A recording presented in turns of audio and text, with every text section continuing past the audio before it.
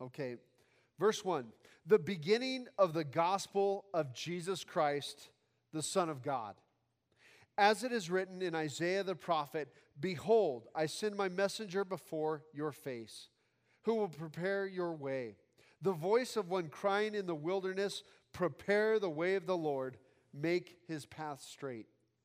John appeared baptizing in the wilderness and proclaiming a baptism of repentance for the forgiveness of sins. And all the country of Judea and all Jerusalem were going out to him and were being baptized by him in the river Jordan, confessing their sins.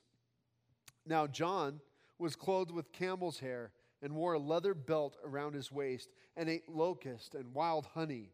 And he preached, saying, "After me comes he who is mightier than I, the strap of whose sandals I am not worthy to stoop down and untie.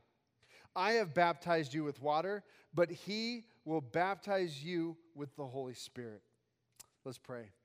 Heavenly Father, we thank you so much for your word, God, the hope that it gives us, the good news, Lord. Father, right now we just ask that you'd bless this time as we study your word. God, may we not leave here the same as we came, but may we be transformed into your image more and more. God, we love you, and we ask for you to apply your words into our hearts and our minds so that we can do what you desire for us to do. We give this time to you now in Jesus' name. Amen. Tonight's study is going to be a little bit different than past. It's going to be a little less sermon-esque and a little more Bible study-esque. Meaning that I want to give you a lot of background information going into the Gospel of Mark. We'll still have some application of this passage, but I think it's important as we study a gospel book to understand what was happening just prior to Christ's coming. You know, we tend to, being Gentiles and being removed 2,000 years, we tend to kind of read some of our own presuppositions into the text. And I think when we start to find out what was actually happening at the time of Christ's arrival, we start to go, whoa, this is huge. And then we start to realize how to apply it within our own culture. The intertestamental period from Malachi to Matthew, or to the gospel, to the arrival of Christ, was a little over 400 years, 430 or 50. We're not totally exactly sure on that exact date. But you had 400 years with no prophet for Israel. No one speaking on behalf of the Lord. No one instructing Israel or guiding them in the way in which they should go.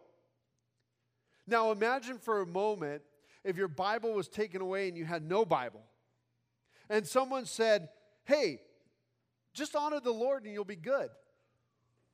But you go, "Well, what do I do to honor the Lord?"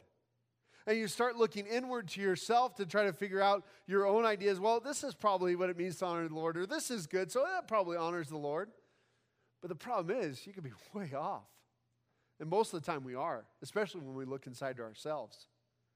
So this was a time when Israel they had some of the later prophets, but there was no one to really speak prophecy in. And it was also a time of a lot of wars. If you remember, the Persians were in ruling power at the end of Malachi prophesying. They still had authority over Israel, and Israel still was paying tribute. But then a conqueror came named Alexander the Great. Alexander the Great came through conquering and doing what we call Hellenizing the culture. He was bringing the Greek culture into everywhere he conquered. And so with that, he brought common Greek, or Koine Greek, which is what the New Testament is written in. And that became the new trade language. So at the time of Jesus' arrival on the scene, the Jews were speaking Aramaic. So there's arguments about whether they were speaking Aramaic or Hebrew, but let me just tell you this. Aramaic and Hebrew are really close. They are different languages, but they're very close. In fact, when you look at the letters, the alphabet or the alphabet, they look almost identical in symbols. So it's a very close language, but they are different words. But Greek came on the scene because of the Hellenization of Alexander the Great. Alexander the Great was building up his kingdom, and he died very young, as we all know. And he handed off his kingdom to his generals. And the ones who took over were the Seleucids for the area of Israel and what's called the Levant, which is that area of coastal area of Israel. And then, of course, Ptolemy took over Egypt and Alexandria. Ptolemy, though, however, saw himself as the next emperor. And he always had it in mind to take that territory back. Israel actually became a place of turmoil and war. And through this, Antiochus Epiphanes, who was a Seleucid ruler, found Israel to be a troublesome group to rule. In fact, he found them to be stubborn people who wouldn't submit to the Greek culture. So he decided he knew how to fix the situation. He walked into the temple with a pig, and he sacrificed it upon the altar, and therefore making it completely unclean. This is called the abomination of desolation, not the one that Jesus is speaking of later on in prophecy. This was an abomination that happened, and it was a terrible thing. It left the temple desolate because it didn't know what to do. In fact, the Maccabees, the time of the Maccabees and the Maccabean revolt was during this time. And once they finally took back the temple and took back Jerusalem, they said, we don't know what to do. There's no prophet to tell us. Can we clean up the altar? Can we make it clean again? Or do we need to build a new altar and completely destroy it? But we don't know because there's no prophet to tell us. Of course, we have the holiday Hanukkah that comes out of that Maccabean revolt during this intertestamental time. Another group arose during this time, and a group called the Pharisees. The Pharisees were actually a group, they started out really good. They decided that they were against the Hellenization of their culture. They were against the pagan rituals that the Greeks were bringing in with them. Specifically, one ritual called the gymnasium. See, the Greeks were all about perfecting their bodies. And I'm sure they'd be jealous looking at me. But they were all about the perfection of their body. And one of the things they would do is they would go to their gym and they'd work out. But they wouldn't just work out, they'd work out in the nude. And for a Jew, this was not okay. This was bad. And I know most of us, one time I went into a gym and Pastor Odd had something where he's like, hey, let's go lift weights. I was like, okay, I hope I don't show you up. No. But we went to this gym and they had an area in the locker room where they had TVs and stuff and chairs, like these leather chairs. And I saw these like naked guys sitting in these leather chairs. I'm like, oh. It's like, I'm out of here. We're not doing this. Sorry, I just adjusted my earpiece and it might be a little bit louder. And so, anyway, the Greeks would work out in the nude. They were all about perfecting their body and basically worshiping themselves. And the Pharisees said, no way, this is not okay. We're not going to succumb to this culture.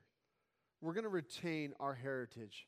We're going to honor the Lord God, and we're going to worship Him. And so they began the Pharisaical movement, or the movement of the Pharisees. So in a sense, they were heroes to the Jews because they were a group of people that were willing to stand out against the culture and stand up for God.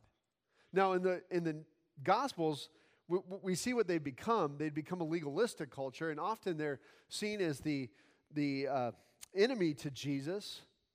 They're seen as the antagonist to Jesus, but that's not how they started out. So this intertestamental period continues on, and finally Rome comes in and puts Jerusalem under their control. It was a constant changing of who had authority. With Rome came the establishment of the Herodian family, or the Herods. And Herod was no saint at all. In fact, if you remember about Herod the Great, he did a lot of projects. He rebuilt the temple. He built all sorts of buildings, and I mean, he was a big project manager, builder, everything like that. But if you remember when Jesus was born, he put to death every child under 2 in Bethlehem. So Herod was not a good guy. Herod was an evil man.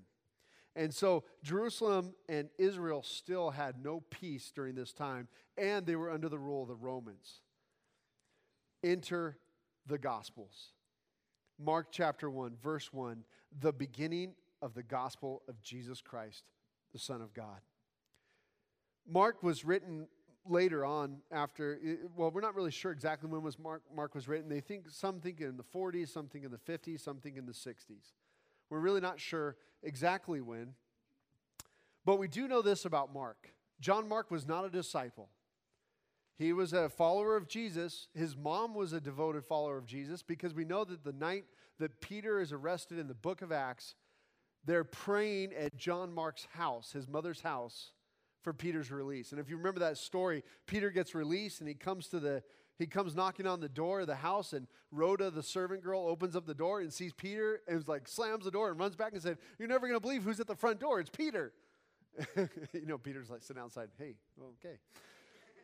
But that was happening at John Mark's mother's house. Sorry, my earpiece is not cooperating tonight.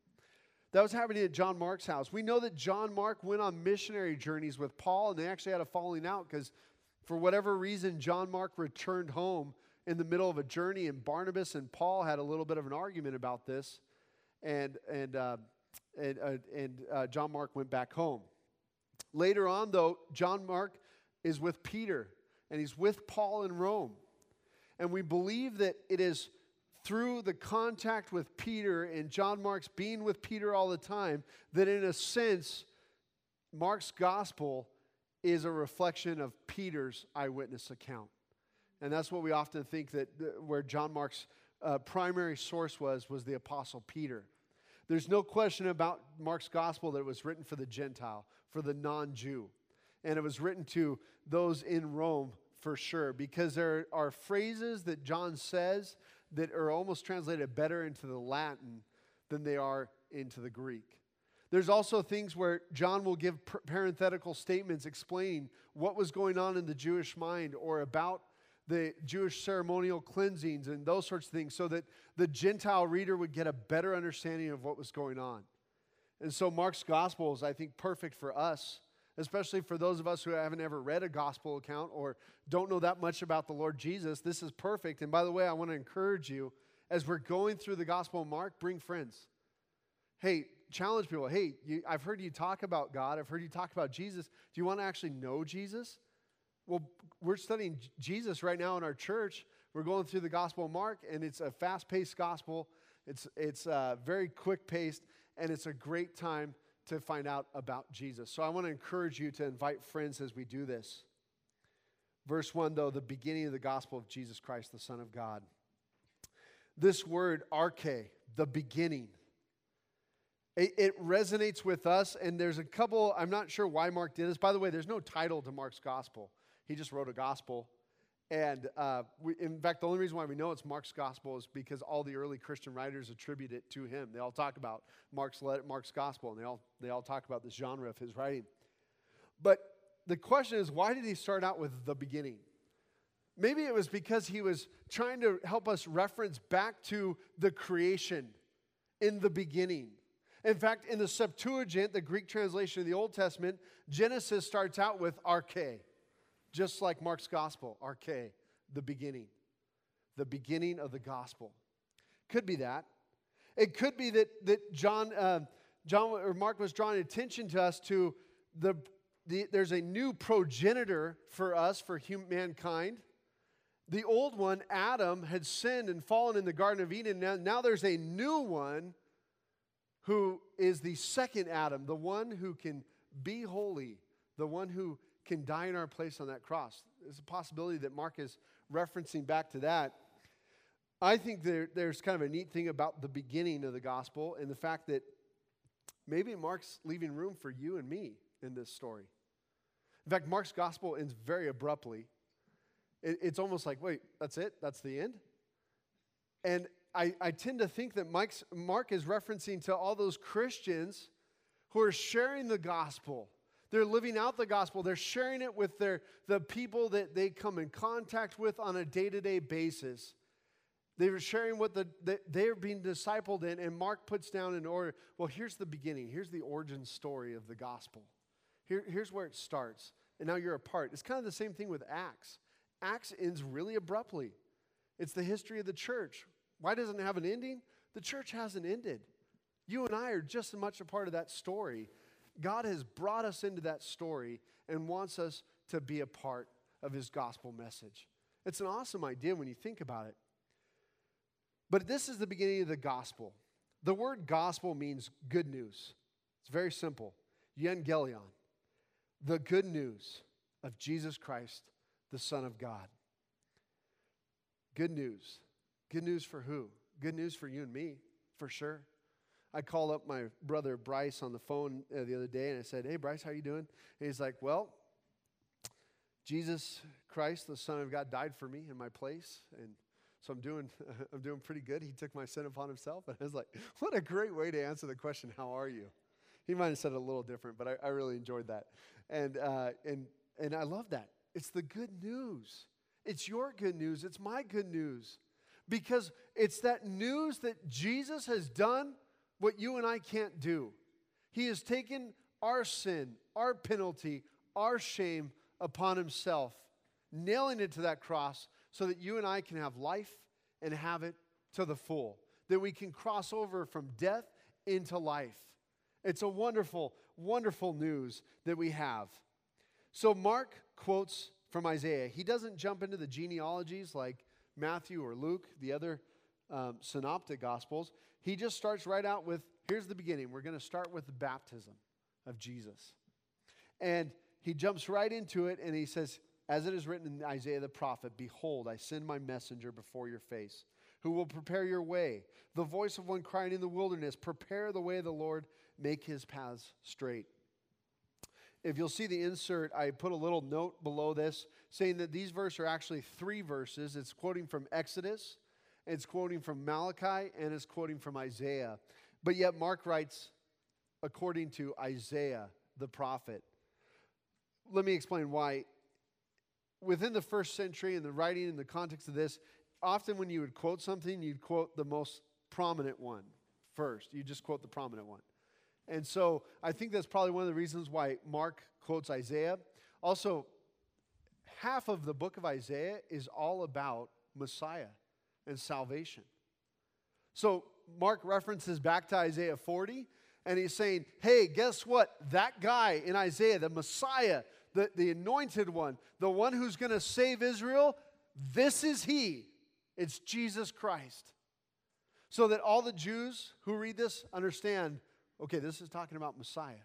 This is talking about our Savior. So, behold, I send my messenger before your face, who will prepare your way. The voice of one crying in the wilderness. Prepare the way of the Lord, make his path straight. Whenever a traveling dignitary would come to somewhere, one of the first things you do is fix up all the roads. Don't want him to hit any potholes. Wouldn't want his horse to stumble.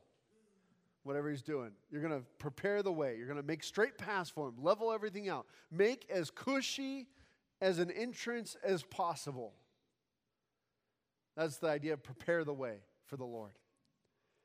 Now, John shows up, and he is the last of the Old Testament prophets. And we say, well, wait a minute, isn't John the Baptist in the New Testament? Yes, he is.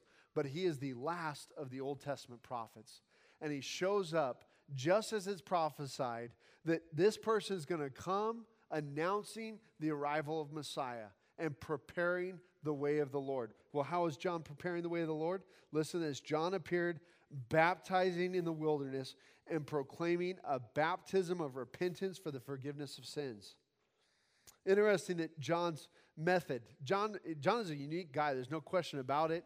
It tells us that he ate locusts and honey. He dressed funny. And by the way, locusts are a clean food. So you can cook up some locusts, saute them in a nice, whatever, and then just, pick out the crunchy part. Wait, they're all crunchy. But it's one of the clean foods in the Levitical. There's no question he's living an ascetic life. And he's devoted himself to the Lord. But he's preaching this message, baptizing people for the repentance and the forgiveness of sins.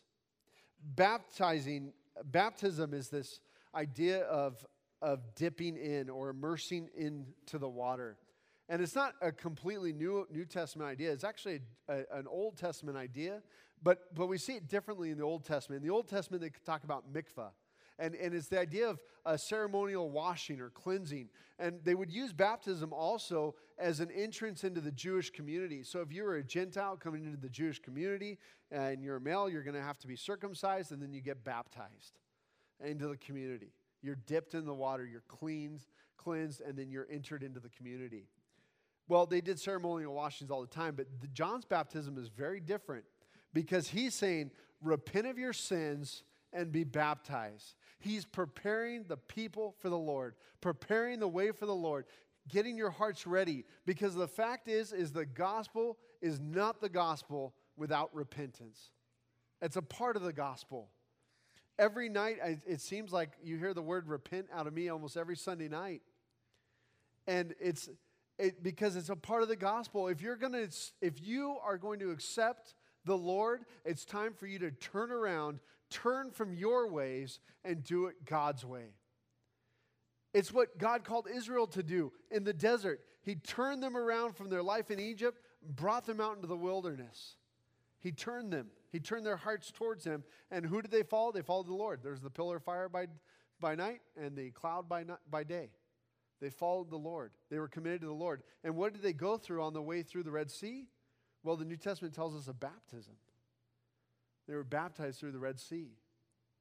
So it's the idea of preparing the way. Now, John's baptism is unique in the fact that he was started to be called the baptizer, John the Baptizer. That's really what they were calling him. Can you imagine that getting a cool nickname? The Baptizer. He's coming for you. Prepare yourself. The Baptizer. Yeah, I don't know. It sounds cool. It's the fifth member of the A-team. Baptizing. Yeah, just think on that. So John is being known as the baptizer, and there's a reason why, because his baptism is unconventional compared to what Israel has seen in the past. His is a one-time deal for repentance. Now, this is not the baptism of Jesus, and we're going to see that a little bit. What Christians, the baptism we go through is not the same baptism that John was offering, but he was preparing hearts for the coming of our Lord, calling them to repentance. Notice it says, and all the country of Judea and all Jerusalem were going out to him and were being baptized by him in the river Jordan, confessing their sins. We repent. We recognize, God, my heart is not right. If you're going to see Jesus, it's going to start with repentance. I had a person visit recently who wants to be spiritual. They want to know Jesus. They even told me they want to know Jesus, but there is this ongoing sin in their life, and they don't want to give that up, and they want to justify it. He told me that he didn't understand why he has to give up his husband to follow Jesus. Maybe it's not that. Maybe you don't want to give up a relationship out of wedlock. Maybe you don't want to give up a drug. Maybe you don't want to give up your temper tantrums or your fits of rage. Maybe you don't want to give up your pride. Whatever the sin is, the gospel demands that if we are going to see Jesus, it has to start with repentance and confession. If we want healing, we go to the Lord for him to heal us. And we confess our sins to him. And it can't be part of our sin. It's got to be all of it. It's all or nothing. Just like with that baptism, it's all under the water or nothing. You can't show up to John the Baptist's baptism and say, can we just do the feet? Because I kind of just prefer like we leave this part out. You know? I mean, I'll even like kind of wade in. But my hair's looking good today. I can just imagine how the fifth member of the A-team, John the Baptizer, would respond to you. I'm just kidding. I'm just kidding. I don't want to go any further because right now I'm on the edge of blasphemy, so we're just going to stop. So we're going to turn from that. I'm repenting and we're moving on. So they were confessing their sins. Now, John was clothed with camel's hair, wore this leather belt around his waist. This guy was wild. He was crazy, but you know what? He was a lot like Elijah. And he was crazy enough that the people would recognize, whoa, are you Elijah? In fact, They even asked Jesus this question, what about John the Baptist? And Jesus even says, yeah, he's Elijah. He's the one. He's the one that Malachi prophesied about, that God would send ahead of me so that you wouldn't miss me. God goes out of his way to make sure that you and I don't miss him, that we're not going to miss out on what he has for us. But you know what the problem is? A lot of times we're so focused on our sin that we're not willing to look. We're so focused on what we want that we miss out. It's like texting and driving. We can all tell when someone's texting and driving. It's like, whoa, it's worse than drunk driving, I think. I don't know. Because at least a drunk driver is trying. I don't know. I shouldn't make jokes about that. But yeah, I know. Julia, why did I do that? No, but I mean, you can tell because like they're like, okay, hold on, I'm just going to answer this real quick. They're just swerving all over the road. But it's like texting and driving. You're so focused on yourself or answering this text or whatever that you're missing everything going on in the road. And then you say, what? The person just appeared out of nowhere. No, they were actually on a walker, slowly getting their way across the crosswalk when you hit them. Sin makes us miss out on the glory and the goodness of God. And John was there preaching repentance, preparing people. And he said this. He said, after me comes one who is mightier than I, the strap of whose sandals I'm not worthy to stoop down and untie. What was John saying? Well, the Jews felt that certain servants were not worthy to untie your sandals because they were lowly ones. And John is saying, I'm the lowest of the low. This guy is so much better than me. This guy coming, the Messiah, when he comes, when he gets here, you're going to see that I'm not even worthy of him. So if you're listening to my message today, well, just get ready for his message because it's going to be awesome. That's really what John's saying. Jesus is so above me. And it's interesting because when Jesus speaks of John the Baptist, he calls John the Baptist the greatest in the kingdom up till that time. It's amazing how Jesus refers to him. And of course, we can all take that. If we want to be the greatest in the kingdom of God, we better get busy being the lowest and the servant of all, because that's what our master did for us. I have baptized you with water, but he will baptize you with the Holy Spirit. He will immerse you in the Holy Spirit. This is part of the covenant fulfillment of the Old Testament, what John's saying. All the Jews knew that when Messiah comes, he's going to remove the law and put it into their hearts. Jeremiah chapter 30. When it talks about the new covenant, Ezekiel chapter 36. Their time is coming when I will remove the heart of stone and put in a heart of flesh. When obeying my commandments won't be such a struggle, but it will come from right within them. I will change their mindsets and their hearts. And that's what John is proclaiming here, that this person coming after me, the one that's greater than me, he's going to baptize you with the Holy Spirit. And of course, we see that on the day of Pentecost. Well, first we see Jesus breathe on the disciples of the Holy Spirit. And then on the day of Pentecost, we see the baptism of the Holy Spirit and the empowering. Remember, they're waiting in that prayer room. They're waiting for the Lord. They say, all right, Lord, you told us to wait for the empowering. Here we are, Acts 1:8. They're waiting. And they're praying, and then the Holy Spirit comes upon them and empowers them to do the work of the Lord, to do his work. The baptism of the Holy Spirit. That's what's coming to those who are ready. That was John's message. It's pretty simple. But it's not easy. And it may not be easy for you to repent.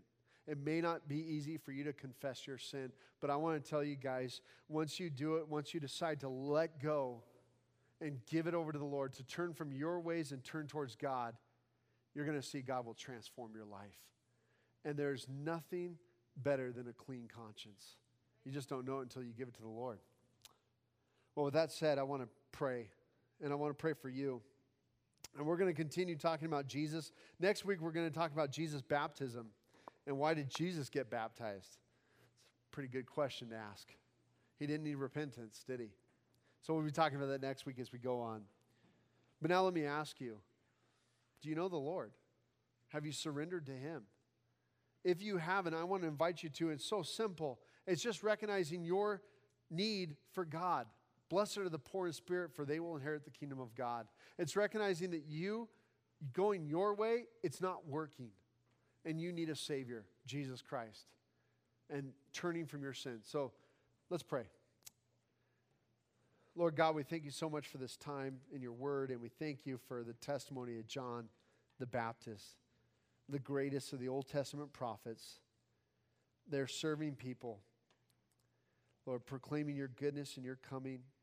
And God, we want to be like him, proclaiming the good news of Jesus Christ, helping people to know that if they turn from their sin, they'll find life in you. And if you're here tonight and you don't know the Lord Jesus, but you want to be forgiven of your sin, it's real simple. Just say this prayer. Lord Jesus, I repent from my sin. I'm turning to you. God, I thank you for dying on that cross for me. I thank you for sacrificing yourself in my place, and I want that. I accept your gift of salvation. I'm ready to follow you. Please be the Lord of my life. I surrender it all. We thank you, Lord Jesus, and we pray now that you bless the rest of our time in worship and our communion as we come before you. You are so good to us. We pray this all in Jesus' name. Amen. All right, I don't want to take up any more time because we have a special guest speaker who flew in from Florida tonight, and she was in LAX a little bit ago and drove straight here. And so we're really excited that she was willing to do this. She's from Operation Christmas Child, and I'm sure you can see all the green and red boxes. This is the first Sunday we're launching Operation Christmas Child, and we're excited to have her share some of her story in working with Operation Christmas Child. So let me welcome up Amanda Hasagawa. Did I get that right? Yes. Come on up, Amanda. Hi guys, so like you said, my name is Amanda, and I'm not from Florida. I'm actually from here, from California. I was just there on a trip and came back. But I'm just really excited to tell you guys my story and just how I've seen God move through Operation Christmas Child. Actually, the song God is Able Today just reminded me of one of my favorite verses. It's Ephesians 3:20-21, and it says, "Now to him who is able to do far more abundantly than all that we ask or think, according to the power at work within us, to him be glory in the church and in Christ Jesus throughout all generations forever and ever." And actually, during my time with Operation Christmas Child, that's kind of been a key verse for me. So if you've never heard of Operation Christmas Child, basically, it's through Samaritan's Purse, and they collect these shoe boxes that you see, and you pack them with stuffed animals, candy and toys, hygiene items, toothbrushes, things like that. And then we collect them, and we send them to all of these impoverished children around the world. Sounds like a pretty simple idea, right? Well, that's at the surface level, but today I just really want to take you deeper into that. Because, it's not just a nice thing that you do at Christmas. A lot of people do charity things, like they are more generous during Christmas, like they give more money, they are more inclined to do charities, but Operation Christmas Child is different. So I'm a college student. I'm a freshman at Biola University, and yep, go Biola. And one thing that I think college students, myself included, really struggle with, maybe you're different, but at least for me, perspective is something that's really a challenge. You go to college, and during college, it's kind of a time where the culture says it's all about you, what you want to do, what you want to major in, where you want to go in life, and it's just all about you, finding what college works for you, which dorm style, it's just all about you. And then on top of that, there's the tests and all the reading and quizzes and navigating relationships, things like that. And sometimes during college, I think we can become so just focused on us. That's something Operation Christmas Child has taught me. It's really given me perspective. So a little bit about my story. I started packing shoe boxes when I was 5 years old. And during that time, we would just come together as a family during Christmas and we'd be like, oh, hey, I want to pack a box for a girl that's my age. So we'd go to the store and pick up all these toys, and it was a ton of fun. And then I continued doing that. And then at age 13, I went to a processing center. So I don't know if you've ever been there, but basically picture thousands of shoe boxes like these, just like stacked up super high, and you go and package them, and you see all these shoe boxes are going all around the world. And something that they do that is really cool, they tell you, they'll stop the whole center and they'll just start praying for the boxes, because they say, God has a shoe box, all these shoe boxes, each and every one, God has already picked out the child that will receive that shoe box. And I would say that growing up, I'd be like, oh yeah, God has a child picked out for every box. But I didn't actually really begin to understand what that meant until 2 summers ago. 2 summers ago, God blessed me with the opportunity to go to the Philippines to pass out shoe boxes. I went with this team called Samaritan's First Youth Trip, and there were about 19 of us, ages 16 to 22, so kind of maybe like your age, maybe a little younger. And we were there for a week, and we just loved on kids and passed out shoe boxes. And if I could sum up that trip in 7 words, it would be this: there are no coincidences in God's kingdom. You see, Operation Christmas Child, it's an amazing ministry, but a lot of times people just see the surface. They just see that, oh yeah, like kids get shoe boxes, they get toys, but no, it's not that. Yes, they do, and there's so much joy, but it's about sharing the gospel. It's about giving these kids who they really need, and that's Jesus. Actually, Brother Aldi, a team member from the Philippines, he said, for us, it's not shoebox. It's shoebox to the Bible, shoebox to the gospel. And I think once we get that perspective, that it's so much more than just giving kids shoe boxes, that's when we see impact. It's about changing lives, and it's an eternal perspective. I'd like to share with you a few stories, though, that I saw on the trip, that God just moved in incredible ways. So my team, we reached about 2,000 kids in the span of about 4 days. And we would go to schools, and there would be like 6,000 or 4,000, 10,000 kids at the schools.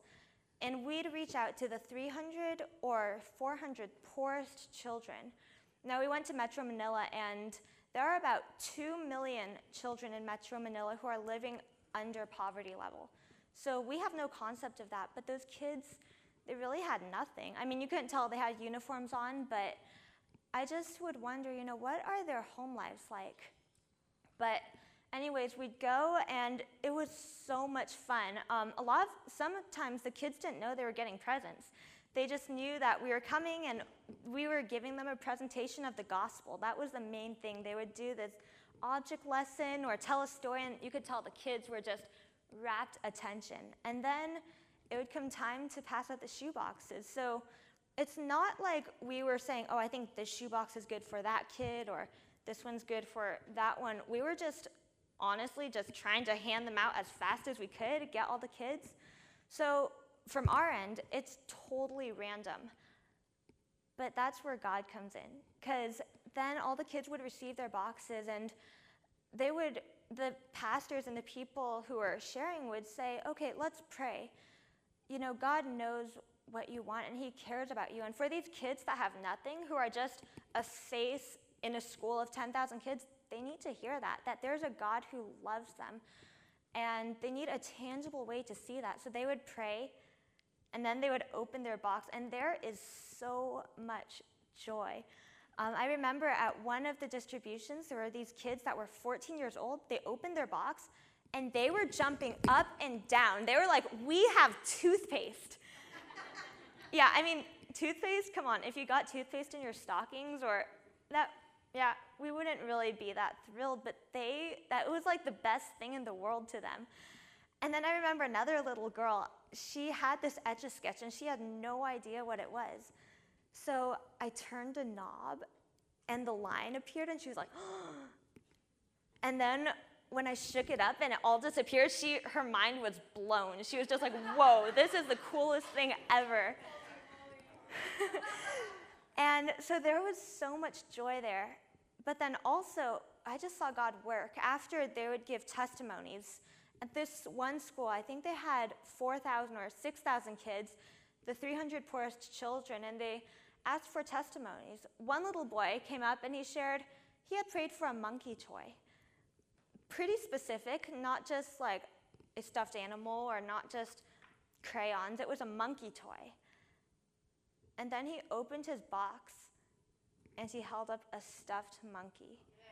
Now, to give you some perspective, the way Operation Christmas Child works is we collect shoeboxes from 13 countries, and then we process them in all these centers, so it's random. Like I told you, there are thousands and thousands of shoeboxes that just go through these centers, get passed out to all these countries all around the world. And then in those countries, they go through customs, and they go to all these random distribution sites. And then from those, there are thousands, I'm sure. Then in those sites, we're just passing them out to random kids.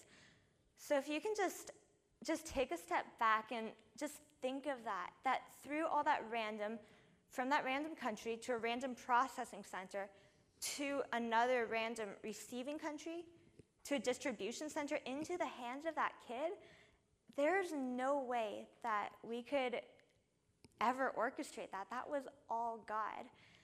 And these kids, after the distribution, there's this 12-week-long discipleship program called The Greatest Journey. And so these kids, they get to hear about Jesus and just really go deeper in their faith, and lives are transformed through this. I know I don't have a lot of time left, but I just want to share one story. I actually wasn't at this distribution site, but just another incredible story of, these are more than just shoeboxes. God has each one picked out for a child. One lady I met, she had gone and passed out shoeboxes at a Filipino cancer ward. And they were handing out the boxes, and she gave it to this one little girl who had no hair. She was super skinny, had just gone through chemo. But when the girl opened her shoebox, it was full of hair bows and hair clips and hairpins. And the worker who had given her the shoebox was horrified. She said to the mom, "I'm so sorry. We have no control over these shoeboxes." And the mom just stared at her with tears in her eyes. And she said, "How did you know? My daughter will go through the gutter to pick up those hair bows. She's always asking for me to buy them, but I can't even afford her medicine, much less something she won't use." And out of all those millions of shoeboxes, God provided that for that little girl. Just a tangible expression, just a small reflection of how much He loves her, and how just a tiny, tiny reflection of the love that Christ has for her, that He gave His own life for her. So I'm just so thankful that you guys are doing this ministry. And if you've never done it before, just don't be shy.